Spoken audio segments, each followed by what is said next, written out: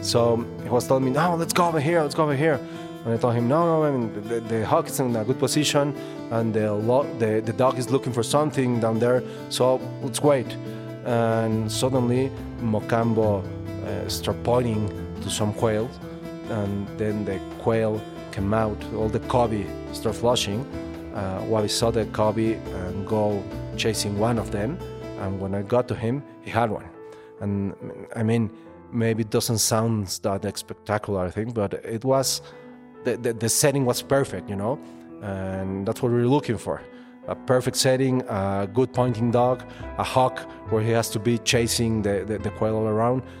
Hey, what's going on, everyone? Welcome back for another episode of the Falcon Retold podcast, and thanks for joining us as always as we close in on this new century mark milestone. Much appreciated, and I have to give a quick shout out to the North American Falconers Association and the Falconry Fund, whose small grants program helped make projects like this possible. If you want more information on either organization, head to n-a-f-a.com for the North American Falconers Association. And if you would like to donate or find out any more information about the Falconry Fund, head to falconryfund.org.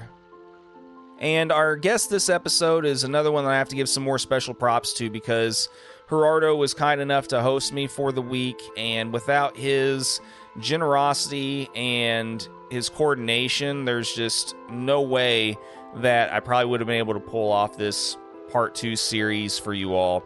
There's just so much that goes into planning these trips, and without all these friendships that I've made in falconry and these relationships, there's, like I said, there's just no way that I would probably be able to pull this off, at least nowhere near as smoothly as what they have been. So also thank you to Rodrigo Monroe Wilson for making the referral and connecting me with all these guys. Like I said, without these relationships and these friendships in falconry, it's just so difficult to make things like this happen. So I'm appreciative of these new friendships, and I'm really appreciative of Gerardo for showing me so much hospitality throughout the week and letting me spend time with him and his family. It was a great time, and I'll always be thankful. So I hope you all really enjoy this episode. Lots of great stories and experiences here to listen to. So without further ado, I'm going to go ahead and turn things over to the conversation with Gerardo. Here we go.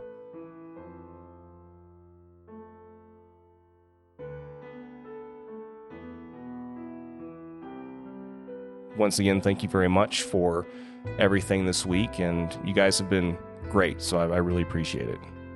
Well, it's been really nice having you here. I mean, thank you for coming. I don't know, it's not easy for you to come and spend a week down here with people that you don't know. But it's been great. It's been a really good week. I mean, maybe a little bit different for you. We've been moving a lot. But I mean, we've been having a lot of fun. Sure. Great to have you here. Well, thank you, man. I really appreciate it. And yeah, I mean, aside from whatever Mexican pollen or crud that's in the air causing these sinus issues and stuff, it's been a very fun week. And yeah, I mean, I'm very happy to have gotten the chance to do this again. And I knew last year whenever I came down and spent the week with Rodrigo and all of those guys in Monterrey and Aguascalientes, and I knew that I wanted to try and come back and kind of, at least do another part to this series and kind of finish a little bit what I started, because I think that, I mean, I know that we'll never be able to cover every falconer that's earned the right or has earned the ability to share their stories and things of that nature in every country, but all we can do is try. So, this is me trying. And, I knew that there was a lot of other guys that Rodrigo spoke highly of in other parts of Mexico that would be good to share their stories and stuff. So here I am. And like I said, I mean, I'm happy to take the time to do it. And, thanks for having me. So Well, you're really welcome. It's fun because this morning, I don't know why it came up in my Spotify, uh, particularly that part of the podcast that Rodrigo made. When he says, "Oh, you're telling him, I hope I can come maybe next year to make a second part, something like that." And well, it's amazing. Now here you are making the second part. Let's hope there's a third one. I mean, there are a lot of more falconers here in Mexico that they're doing really the things that they're doing are really amazing. And man, I think there's material out there, for everybody. So let's hope you come here again. And of course, this is your house whenever you want to come. Whenever any falconer from the world, I mean, from the States, it's easier, but anyone that wants to come see what we're doing, they're more than welcome. And well, we try to show what we do on a regular basis. I don't know if it's good or not, but it's entertaining. And for us, it's what we love. Means we can be out there every day doing kind of the same stuff and having fun, and that's what we live for. And so, yeah, no, and like I said, now that I've seen some things that I haven't seen before in the U.S. in particular, like for example, the snipe hunting and things like that, I'm really, really curious now to see how different, if any, that the guys in the U.S. do it, and how it is. You see things and it really gets you interested, and it makes you wonder how other people are doing it around the world, and if there really are any differences. And I know I was really surprised last year whenever I came down about how similar a lot of things are. There's a lot of constants in falconry that don't change from country to country. But I know that I have very little foundation when it comes to foundation of experience when it comes to certain types of falconry. So, getting to come down and see how you guys do stuff and seeing some new things this week's been great. Well, that's what it is all about, no? And I mean, I think, as you said, the basic is it's the same in all falconry, no? I mean, you have almost the same predator, that is the falcon, and the same prey, that it's the snipe in this case. So you have to fly it. If you're here or you're in the States or you're in the UK, it's almost the same. Maybe you have a different field or different situations there, but you need to be patient. You need to have the falcon over you. I mean, if he's not at a good pitch, or if he's a little bit open, he's not going to get the snipe. If you're running around, all the snipes are going to start getting up. And I mean, I think hunting snipe it's really an strategical thing, I have hunted many kinds of birds, and mostly quails, or I don't know, little sparrows. So most of the time you're waiting for them to come out, and you don't care where they're flying or if there's more there or no. With snipes, it's really different. With snipes, you know that if one snipe comes out, there's going to be another one somewhere around there. I know, maybe from 2 to 10 meters around, it's going to be there. So you got to be patient. You got to be looking what the hawk is doing. And if he doesn't get the one that he's chasing, then put him up again, call him back, and try to get the other one. It's the same with quails. With quails, if you flush the cubby's going to go all around. And if you're a good observer, maybe you can see which where they were and get another one. No? But I mean, snipes, I think, for me, it's the most difficult quarry for falcons. It seems like there's a lot of, there's definitely a lot of truth to that, just from the, like I said, what limited knowledge I have, and, seeing peregrines on ducks now a few times, and, seeing, quail, hunting a few times now. And I definitely don't think that there's really much.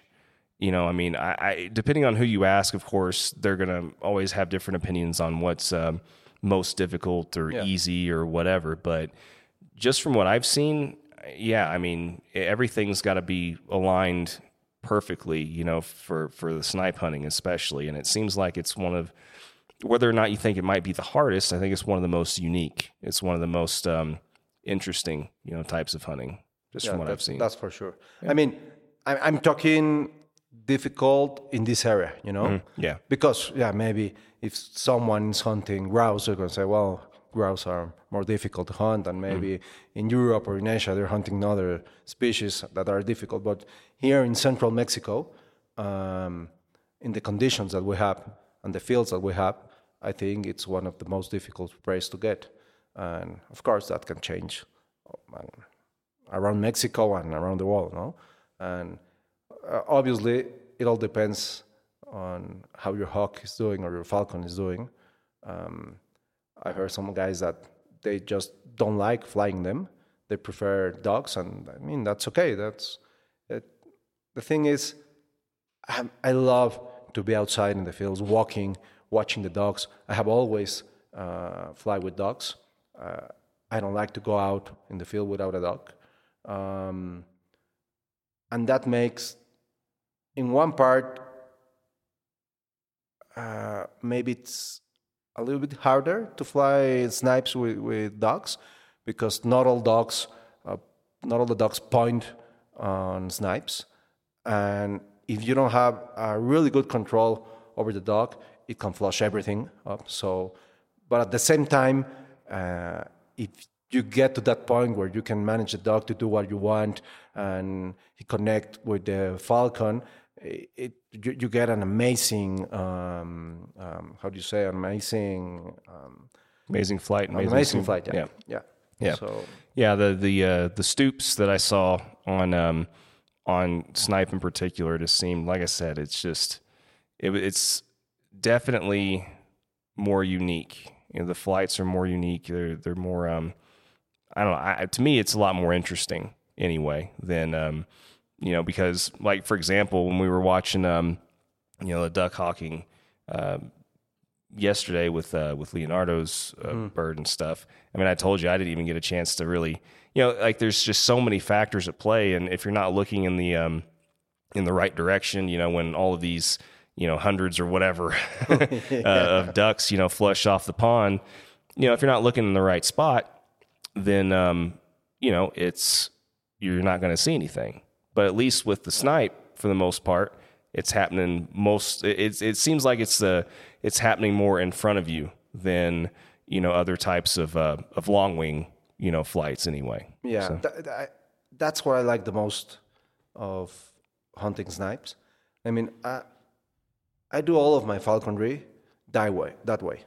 I know it's amazing to have a really high pitch and see the falcon come down from a kilometer up there to get a duck or pigeons or whatever, or to have a really good Harris hawk or goshawk, and so I can go away for 1 kilometer. I don't know, man. But I prefer watching things in front of my face, no? And with snipes, it's either that or you're not hunting them.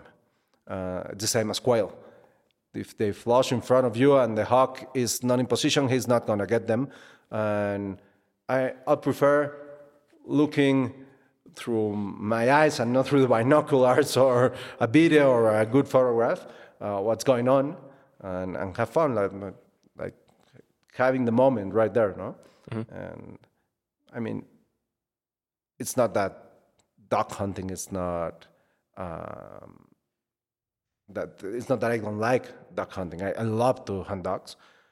I love going out and seeing all these amazing female peregrines coming down to getting these big Mexican ducks. But it all gets, I don't know, it feels different to hunt snipes for me. That's the thing. Yeah, no, it's different, and I can see where, even though it would stay fun, it would seem a little bit more, I don't know, tedious, I guess. like, because you don't know where necessarily that falcon or which duck that falcon's going to hit, and it could be close, it could be really far away, and then you've got to chase that down and just hope that you can get to wherever. I mean, that's the only thing that I see the main difference is, at least with the snipe hunting, it seems like it's all happening close enough to you to where at least that you'll be able to kind of figure out where it is for maybe a reflush again and things like that. And then in general, that you're going to be able to get to that spot quickly. Yeah. Whereas, with the duck hawking and stuff, it could take you forever. It could, it could go down in a spot that, you can't hardly even get to because the stoop was from so high and things like that. So I agree with that. Most of the time you can get there quickly, unless you get stuck on the river or in the mud or something like that, right. As you could watch the other day. That I went down that damn thing. But yeah, it's mostly like that. Yeah. Yeah. Yeah, and that's the only downside that I've seen to the snipe hawking so far is that all of a sudden you could be walking, then all of a sudden you're waist deep or higher in water. Right. Well, that's first of all, you need waders to do that, no? Mm-hmm. I think that if you don't have waders, once again, in these specifically areas where we hunt, there are a lot of ditches and rivers and a lot of things that if you don't know where you're walking, you can go down. Mm-hmm. And you can go down really deep. So the waders help to not get that wet. And of course, you gotta use this like big poles, so you can be touching where you're gonna put your next step. But yeah, you're right. There are mostly a few meters around where it's gonna happen, no? Yeah, and I think it seems like to me, for the most part too, that like I said, I don't know. I think that the types of falconry that you can have where it's right in front of you, it's most engaging, you get to see everything. Those, to me at least, are the most fun, types of falconry. But everybody's going to have different opinions. But it's whatever. I mean, like I've talked about with other people before. I mean, everybody's got their different idea of what's fun and what's not. So yeah, I agree with that, and that's what makes falconry really rich. There's no point of all of us doing the same. No, and unfortunately, we don't have the same conditions where we're flying. So maybe if you're in the middle of a desert where you have a little pond and you can put your falcon really high, you're going to see an amazing stoop. That's for sure. No? But if we do that here, our falcon is going to get lost in seconds. There are a lot of little towns around where we fly with a lot of pigeons, and there are a lot of dogs around, and there are so many things going around the areas where we're flying that they can get lost. Mm-hmm. So you're not going to see what he's chasing, or if he caught something. You're going to have to go look for it and go through all these towns, and that's not fun. I've been there, and that's not fun. Yeah. No, it's and especially whenever you have to go and retrieve a falcon out of somebody's backyard or off of somebody's roof or something, because things like that.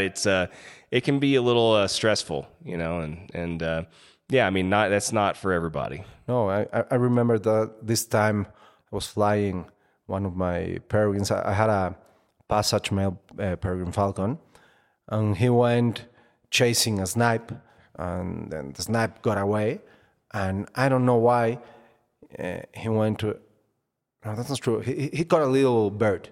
The snipe got away, and he caught a bird, and went up a little house roof. So when I got there, I asked this guy, "Oh, can I go in and get my hawk?" And he told me, "No, that's not your hawk. That's mine." I mean, why? It's my hawk. It has my bells, my things, my ring. No, it's mine. It's my property, and it's mine, and you can come in. You know? So first I gotta convince him to let me go in. Then finally I could get my falcon back. But that's what we're dealing with. So you don't want your falcon going away any of this. And that's best case scenario, no? It can go in a backyard where there are dogs or, I don't know. But there are a lot of things that can happen around here. So sure.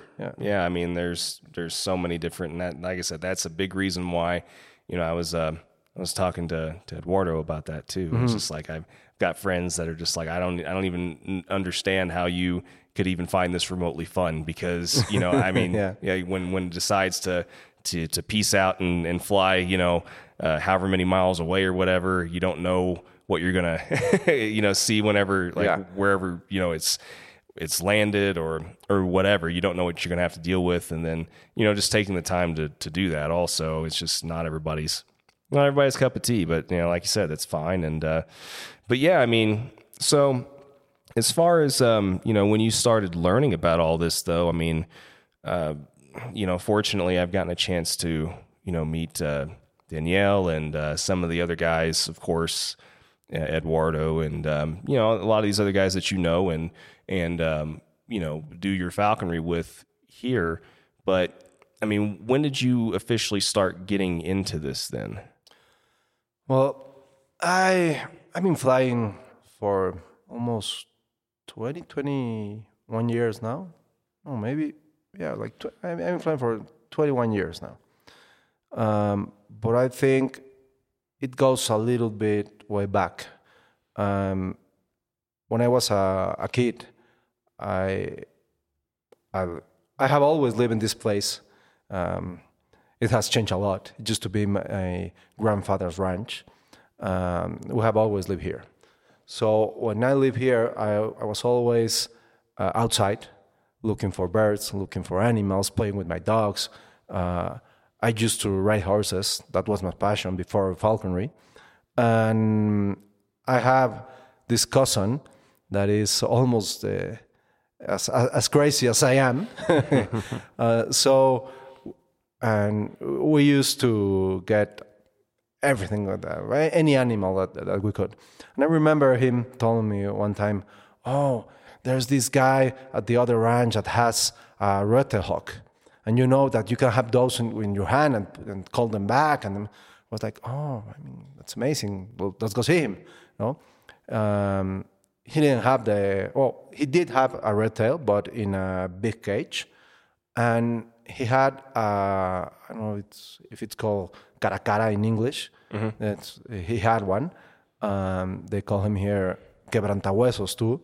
And I remember that he went with the caracara and started talking to him like, cara, cara, cara, cara. And the caracara went like doing the same and putting his head back. And I mean, it was really funny. And that's how, that was like my first impression of having, or my first contact with hawks. And there's also, there's always been in that tree over there, maybe you can see that dried tree. It used to be a little bit taller. And all the vultures and red tails, mostly in this time of the year, they stand there to get a little bit of sun and to chase everything around here. So I have always seen all these falcons around. And it gets stuck there in my mind, like all these falconers' stories that we have heard. It's just there, waiting to come out. And then 20 or 15 years later, I was around 18, 19 years old, and maybe a little bit more. And I'm coming back from my girlfriend's house around 10 o'clock at night. And I suddenly see this car coming through me at the entrance of the ranch. And the normal thing to do was to get away, no? I mean, we're in Mexico, so you're not thinking, no, there are these nice people coming to talk to me. So I decided to stop and talk to them. And this guy called Ricardo Padilla with some friends come down and start telling me about this thing that they're doing and that they lose one of their hawks. I'm like, man, you're crazy. Or, what do you really want? So, no. I mean, it's over there. Let me call her. Well, okay, go ahead. Go call her. So he took out his glove, put a hen neck on his hand in the glove, and start calling the hawk. And suddenly, from one of the trees, comes a big female Harris hawk and stands in his glove. No, so I'm like, wow, man, this is amazing. I would love to do it. Would you teach me? And start talking to him. And he goes like, yeah. I fly here all the time. I'll come next week and look for you and take you hunting with me. Okay, perfect. I will love to do that. Of course, he didn't come. No. I don't know what I was expecting, but he didn't come. A few weeks later, I'm going again to see my girlfriend, who used to live at the club that it's like 5 minutes away from here. So I'm getting there, and I don't know why. I looked to my right. I was driving. I looked to my right, and I saw this guy walking with a hawk in his hand. So I said, it must be the same guy. I gotta go see him. So I intercept him. Tell him, man, I'm still waiting for you. Why? Oh, And he's a really nice guy and has, I don't know, he started talking to me and telling me all these things and said, well, when can we meet? I'm really interested in this thing, no? So he tells me, well, I'm working here at one of the houses of the club as a falconer with Daniel. I'm like, who Daniel? And he says, Daniel Razbetayev. Oh, man, he's married one of my cousin's cousins. So, I know where he lives, and now you can't do anything about it. You're going to have to teach me. And so he was like, yeah, it's okay. Come meet me one day, and I'll teach you how to do this. So I start seeing him, and the first thing he told me was, okay, you need to get a book. The next thing I'm doing, I'm looking for books all around Mexico. In that time, I'm talking, this should be around 2000, 2001. I know it's not that far away, but the internet wasn't that good at that time. You couldn't find that much things on that easy, So I went to this library in Mexico's city, at the center of Mexico City. It's called Cristal. And I bought 2 books there. One book was like a little guide to falconry. And the other one was El Arte de Cetrería by Félix Rodríguez de la Fuente. So by that time, I had everything I need. So I started reading this book. By the week later, I have already finished the book. I had the muse done. So I went with him and said, well, I have everything that you told me. Now, what should I do? And he told me, well, when I have a hawk, I will tell you, and you got to go out with me, and blah, blah, blah. So I started going out with him. He used to fly Harris hawks on that time. And suddenly, he called me and told me, okay, I have a hawk for you. Come get it. So I went in that second to his house. And when I get there, he had this little male Harris hawk. Of course, you couldn't tell what it was at that time. It has a lot of, these white feathers, and they look like little chickens. Yeah. And it wasn't. So he told me, okay, this is your hawk, and now you gotta feed him, and when it's the time, I will tell you what you have to do.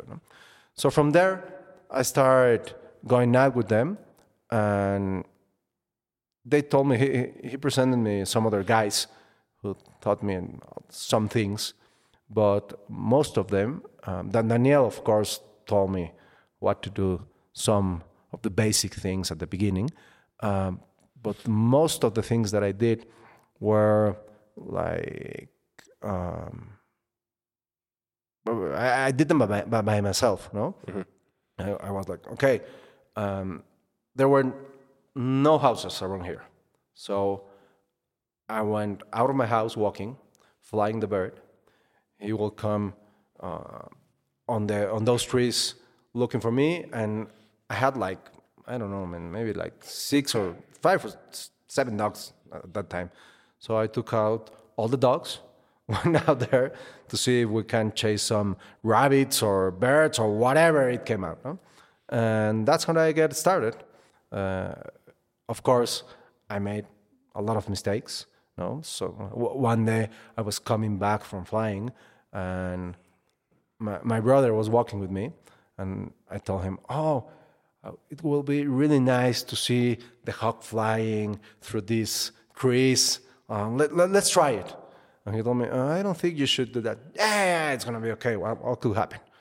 So I go ahead and do that, and of course, the bird didn't want to do it. So he went up on the tree, and this is my theory. He didn't know how to come back, or he didn't know how to get down from the tree. You know? It's this little bird that just wanted to go up, but he didn't know how to go down. And in that day, I was going to Cuernavaca, that it's like 2.5 hours from here. I was going with my girlfriend and her family, so I had to leave, I don't know, maybe at 2 o'clock. It was like 1 o'clock. I had the bird up in the trees, and it seems like he was going to be there for a while. So I called my girlfriend to her, this happened, and I don't know, I will catch you up later at Cuernavaca. And man, I stand there like 6 or 7 hours waiting for him to want it to come down. I called Ricardo, I called Saul, that was helping me at that time. They came here with their hawks, they put their hawks down, tried to fly them. He didn't want to come down.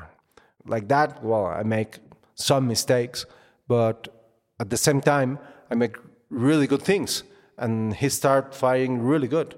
A year later, I was going to college, and I met again with Eduardo and Angel, and I told them, well, I'm doing this thing, and they got interested in falconry, and we started going out.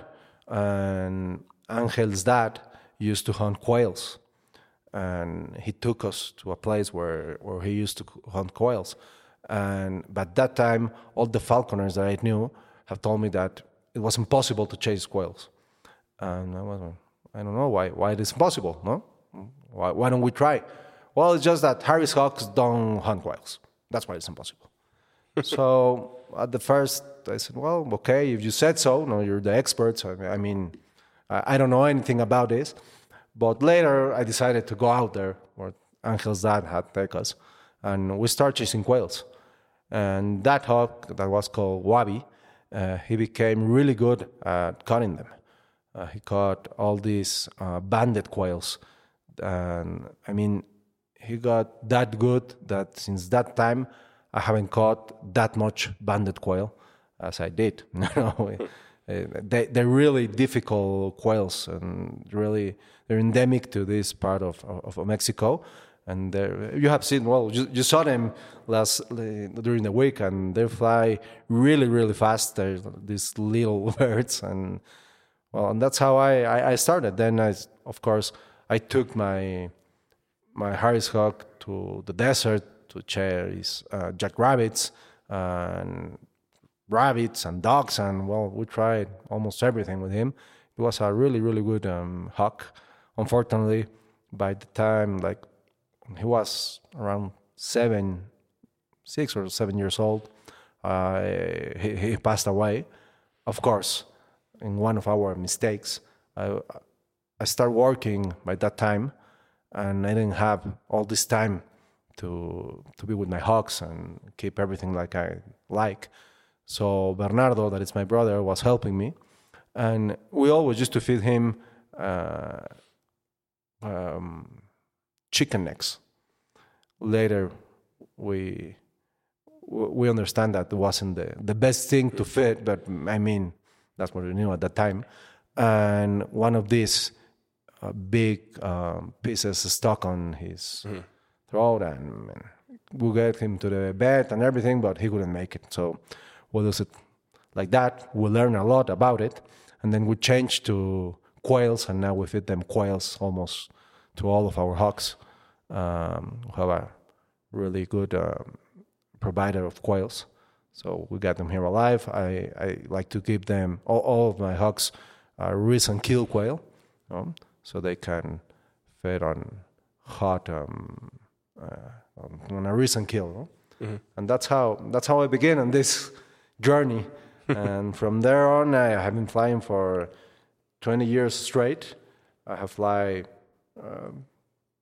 quite a bit of falcons. I have fly Coopers, Harris Hawks, Aplomado falcons, some peregrines. I had one hybrid. It's been an interesting journey. Yeah. Sounds like it. And so at what point during all of that time did you start working in like the career that you have now, or how many years had you been flying birds before you got into like a more established career? Well, I started flying when I was in college, so by that time I had enough time to go out and fly. I might have been doing that like for 2 or 3 years. Then I'm a lawyer. I studied law, so I went to work to a notary, which here in Mexico it's really different than in the States. It's a really big thing, and I worked there for maybe 5 to 7 years. I can remember really well, and I was learning, man, and it was a really good place to learn. But it was hard. I mean, I had to be there almost all day long, and it got a little bit difficult for me, the falconry part. Then I changed from notaries, so I had a little bit more of time, and then I decided to get out of the notary and came work with one of my cousins, and we are in the healthcare Mexican system, and fortunately I have more time that I can manage to do my falconry. And I mean, I have get to a point where I can do almost all that I want. I can fly my falcons, I can work, and the most important, I have all this time to spend with my family, so it's all getting to that point of life and falconry where I can almost do everything at the same, not at the same time, but at the same balance. Yeah, exactly. Yeah. Perfect. Yeah. It's this is definitely something that's hard to do whenever you work a normal 9 to 5, and I mean, like I said, I know plenty of guys that do it. I hunt with them all the time that work through the week and then just mainly fly on weekends, but I think you'll definitely have much better flying birds and much a better experience overall, when you're able to fly, through the week as well. And I mean, at least you're able to finally get yourself into that balanced situation where, I mean, I'm sure that there were probably points where you were, kind of a little unhappy or miserable not being able to do what you wanted to do, and I understand that as well. So, yeah, and the thing is, I think,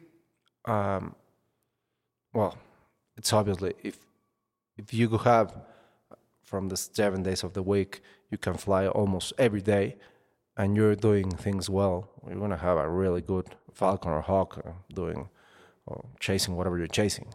But it takes a lot to do that. I mean, a lot of people told me, but why do you have to fly every day? I mean, why don't you do it just on the weekends, no? Or why don't you do it during the week and not in the weekends? And I think that's something that just falconers are gonna get, no? I mean, you gotta be out there doing it to have this good experience.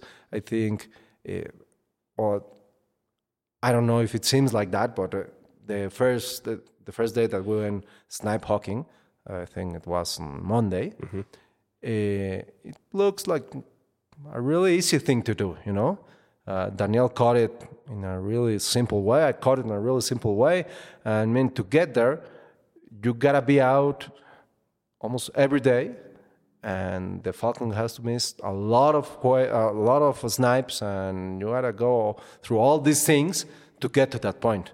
You know? So yeah, I think I'm a really privileged guy to being here and can do all the stuff that I'm doing. You know?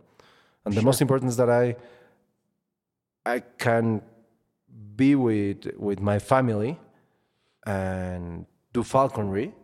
I have this great balance, you know. And sometimes my wife doesn't like falconry, but she doesn't have a problem with it. And my two daughters, they love hawks. You know? And sometimes they come out with me, and that's another nice part, you know. So we can spend a little bit of time as a family and doing what I like to do. And well, it's really nice. No, you're fortunate. You know, most children of falconers, I think, don't care at all about it. And well, let's hope that in the future they will care. But by now, I mean, the thing is that I like my daughters to grow up knowing all these things that go around on the field, on the ranch, and with animals. And I mean, they're going to have, of course, all this contact with technology and people and cities. And I want them to see how the life out there is, you know, where there is no all this technology. I mean, it's how it's been from years. You know? So I want them to experience that part. And of course, if they don't want to fly when they're bigger, I don't care, man. But they will understand it, no? And they will know how or why I'm doing it. Sure. So yeah. Well, and do they love the dogs too a lot? Oh man, they love animals. Yeah, all animals. They love dogs. They love ducks. They love quails. We just passed December, and Santa Claus brought them 2 sheep. 1 sheep for each of them, and they were so excited about their new sheep. And they took them to ranch, and they go to ranch and see their sheep, and they're really that kind of stuff. They love animals. Well, that's great. I mean, it's great when kids can develop that kind of appreciation for things. And refresh my memory again too. Whenever we were talking earlier this week, didn't you say that your family? I mean, kind of going back to the dogs a little bit. Didn't you say your family was one of the families that originally had, Vizslas in this country? Or? Yeah, that's right. One of my uncles was one of the first ones to have Vizslas here in Mexico, and he loved Vizslas, and he started doing all these things for the breed. For the breed, yeah. He started breeding some Vizslas and looking around Mexico to see who had them. We have this theory that there have been Vizslas in Mexico since Maximiliano was here. No, he was an emperor, and he came from Hungary, so there were Vizslas here. But they started to get lost, or I don't know what happened, and then some Spanish guys coming to live here. They came to live here and took some Vizslas with them. So that's how we got them. But as I can remember, I have always had Vizslas. I'm 40 now, and I have photos when I was a baby sleeping over one of my Vizslas. So I have always had Vizslas. And now with Lalo, maybe he told you in the conversation that you had that he has his own breeding project. You know? So I gave Lalo his first Vizsla, and he had done a lot for the breed.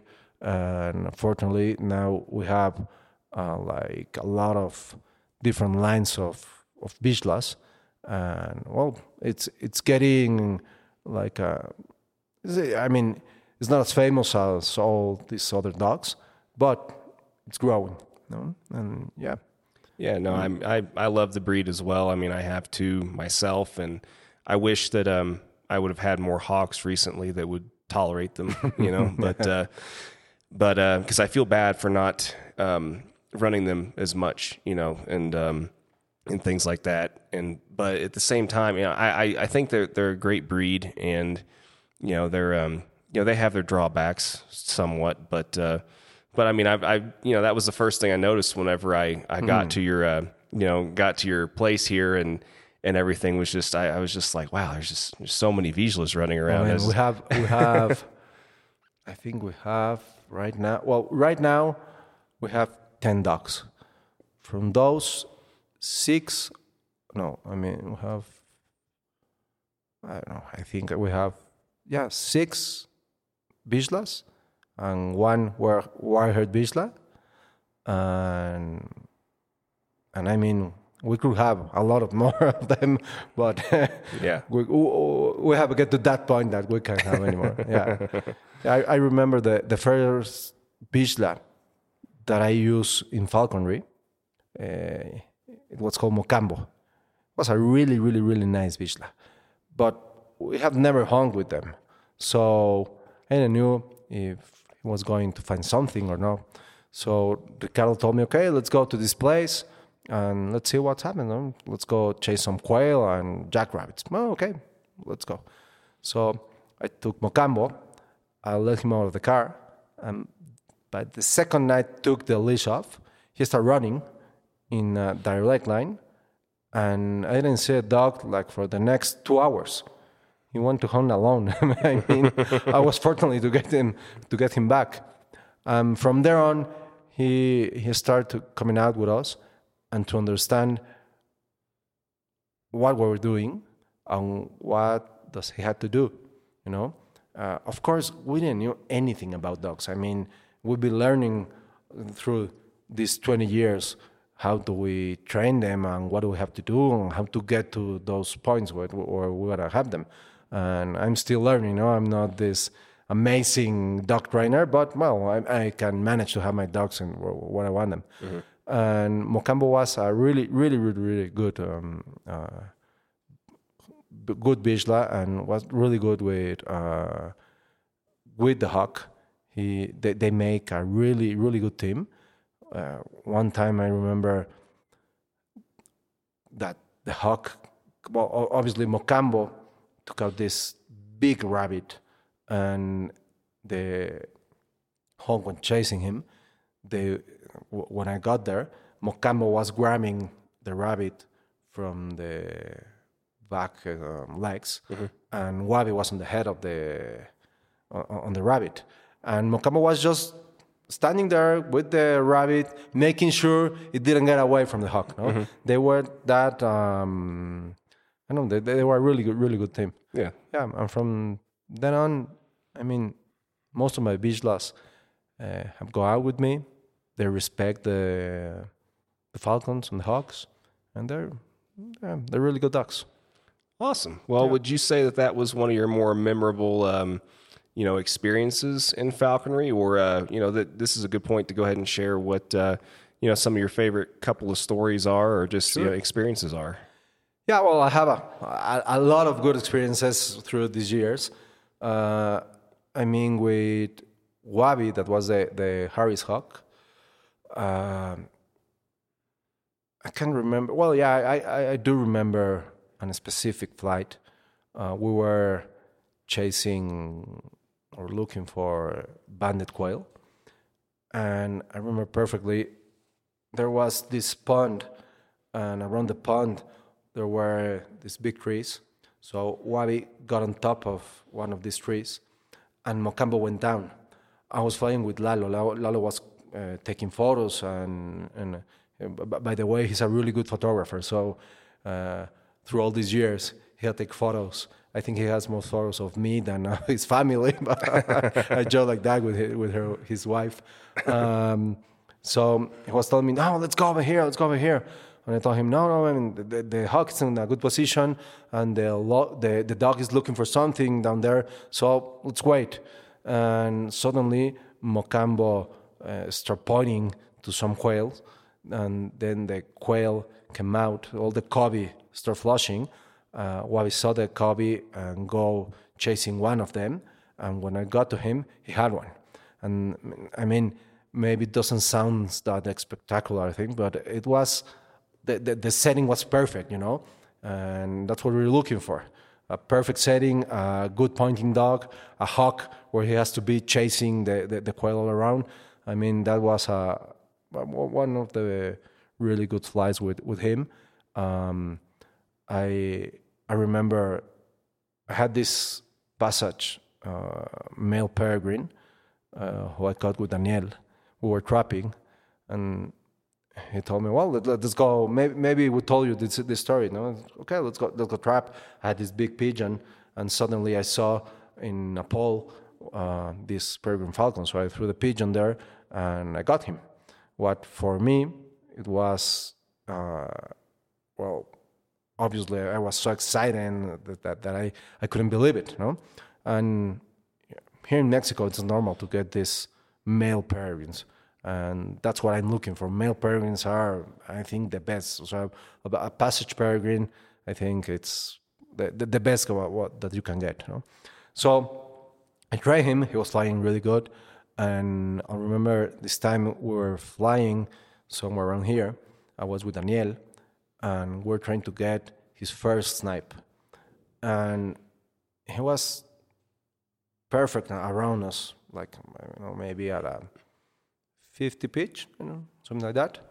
And suddenly the snipe comes out, and he stopped perfectly and got it on there in front of Daniel and I. And that was my first snipe, and it was an impressive flight for us. And as we were saying, we saw it in front of our eyes. So that's a really good one too. And well, I can't keep telling you a lot of stories, but there's I could tell you what with one of my aplomados. I was chasing merns, and in this mountain where it's a little bit difficult to walk, and it's a little hard for the dogs to point them. And at some point, two of my dogs are pointing, and I had this male aplomado. So I got there with the aplomado, the covey flushes, and he goes straight to a male mern. He got it, and he went down to a little bush. And when I got there, unfortunately for me, he got scared, and he flew away with the mern quail. Long story short, I got to go the next day to pick him up, because obviously he ate all the the mern and was full, and I spent the next morning looking for him and got him back. So yeah, that was a really nice one too. Yeah. Well, that's great. I mean, like I said, it sounds like you've been able to try a little bit of everything and have a lot of good experiences over these years. And it sounds like you've got, really lucky too, in having a good group of guys to do this with, and also, help learn from as well. So yeah, I mean, that's awesome. Well, I mean, as far as a good note to end on, then I think we should probably just do like we usually do, and I'd like to get a piece of advice that you, or a bit of wisdom, or just a little bit of I guess knowledge that you think would be good to pass along to people, and just go ahead and end on that note, I think. That's interesting. Well, I think to anybody that wants to start on falconry, obviously to get to someone that has been on this for a few years, but mostly to be patient. I mean, patience is, I think, one of the most important things on falconry, because, as we have said, things don't come easy on falconry. You gotta put a lot of effort, a lot of time, and a lot of patience, man. I mean, knowledge is out there. There are a lot of books, there are a lot of information on the internet, but no one can teach you patience more than a a hawk. don't want it to come down or back, no? So Sure. yeah, I think that will be. Well, and I know Eduardo had a good point also, as far as, there's not dogs are really good at teaching you patience too. Sometimes they can also drive you nuts, but yeah, there's not very many aspects of this sport that happen fast. That's right, and I mean, you can, for example, with dogs. Well, if the dog doesn't do what you want him to do, there are these kind of punishments, no? I don't know, or treats or anything. But you can punish a hawk. I mean, if you gotta do things well, or you're just not gonna get to the point where you want to get it, no? And you're gonna get frustrated, and you're gonna have a really bad time, no? So that's what I think, that patience makes a good falconer. Or you need to have patience to read. You need to have patience to observe. You need to have patience at the beginning to go out with falconers. I mean, I don't know how it is in the States, but here there used to be this group of falconers when they tell you, okay, you want to come with me? You got to carry that. You got to go in the pond. You got to do that and this and that. I mean, it's hard at the beginning, but if you have patience, you're going to get there somewhere. Sure. Yeah, no, it's very similar in the U.S. too. It's just like if you have to make sure that at least to the best of your ability, you try your best to make sure that the people getting into this are the right people. Yeah. And part of that is you need to show that you're willing to do the things that you're going to have to do to be successful and good for the sport. And if you're not willing to do those things, well, sorry. That means it's not for you. Right. No? If you don't like to grab pigeons, or if you don't like to kill a quail, I don't think it's the right sport to where you have to be. Yeah. Or if you're not willing to beat brush for people, or if you're not willing to, to get in briars, and if you're not willing to jump into areas that you possibly can sink up to your neck in water or mud, or even worse, as we've heard stories as well. Sewage ditches, and that's for sure. But yeah, it is what it is. You've got to earn your keep, and prove that you want to do it. Yeah. But, well, great, man. Like I said, I think that's a good note to end on. And, like most of these, I'm sure that we could go on for hours and hours and hours. But, it's hopefully there will be, like you said, other times that we can either catch back up, or, like I said, I'm sure that this will probably be like most episodes. And then as soon as you hit stop, remember about 3 or 4 other things that we could have talked about, or that's for sure, or whatever. But I think this was a great first go around anyway for you. And like I said, I look forward to spending the rest of the weekend before I have to head back to the States, and seeing some more cool stuff. So, well, thank you for your time. It's been having you here. I hope you had a great time, and let's see what the weekend. Let's see what we can do in the weekend for you. Nah, it's perfect, man. Like I said, it's been great so far, and like I said, I can't thank you enough. So I really appreciate it. Well, thanks a lot. And this is your house. Whenever you want to come, of course, you and your podcasts are more than welcome.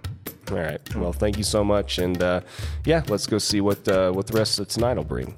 Great. Yeah. Awesome, man. Great.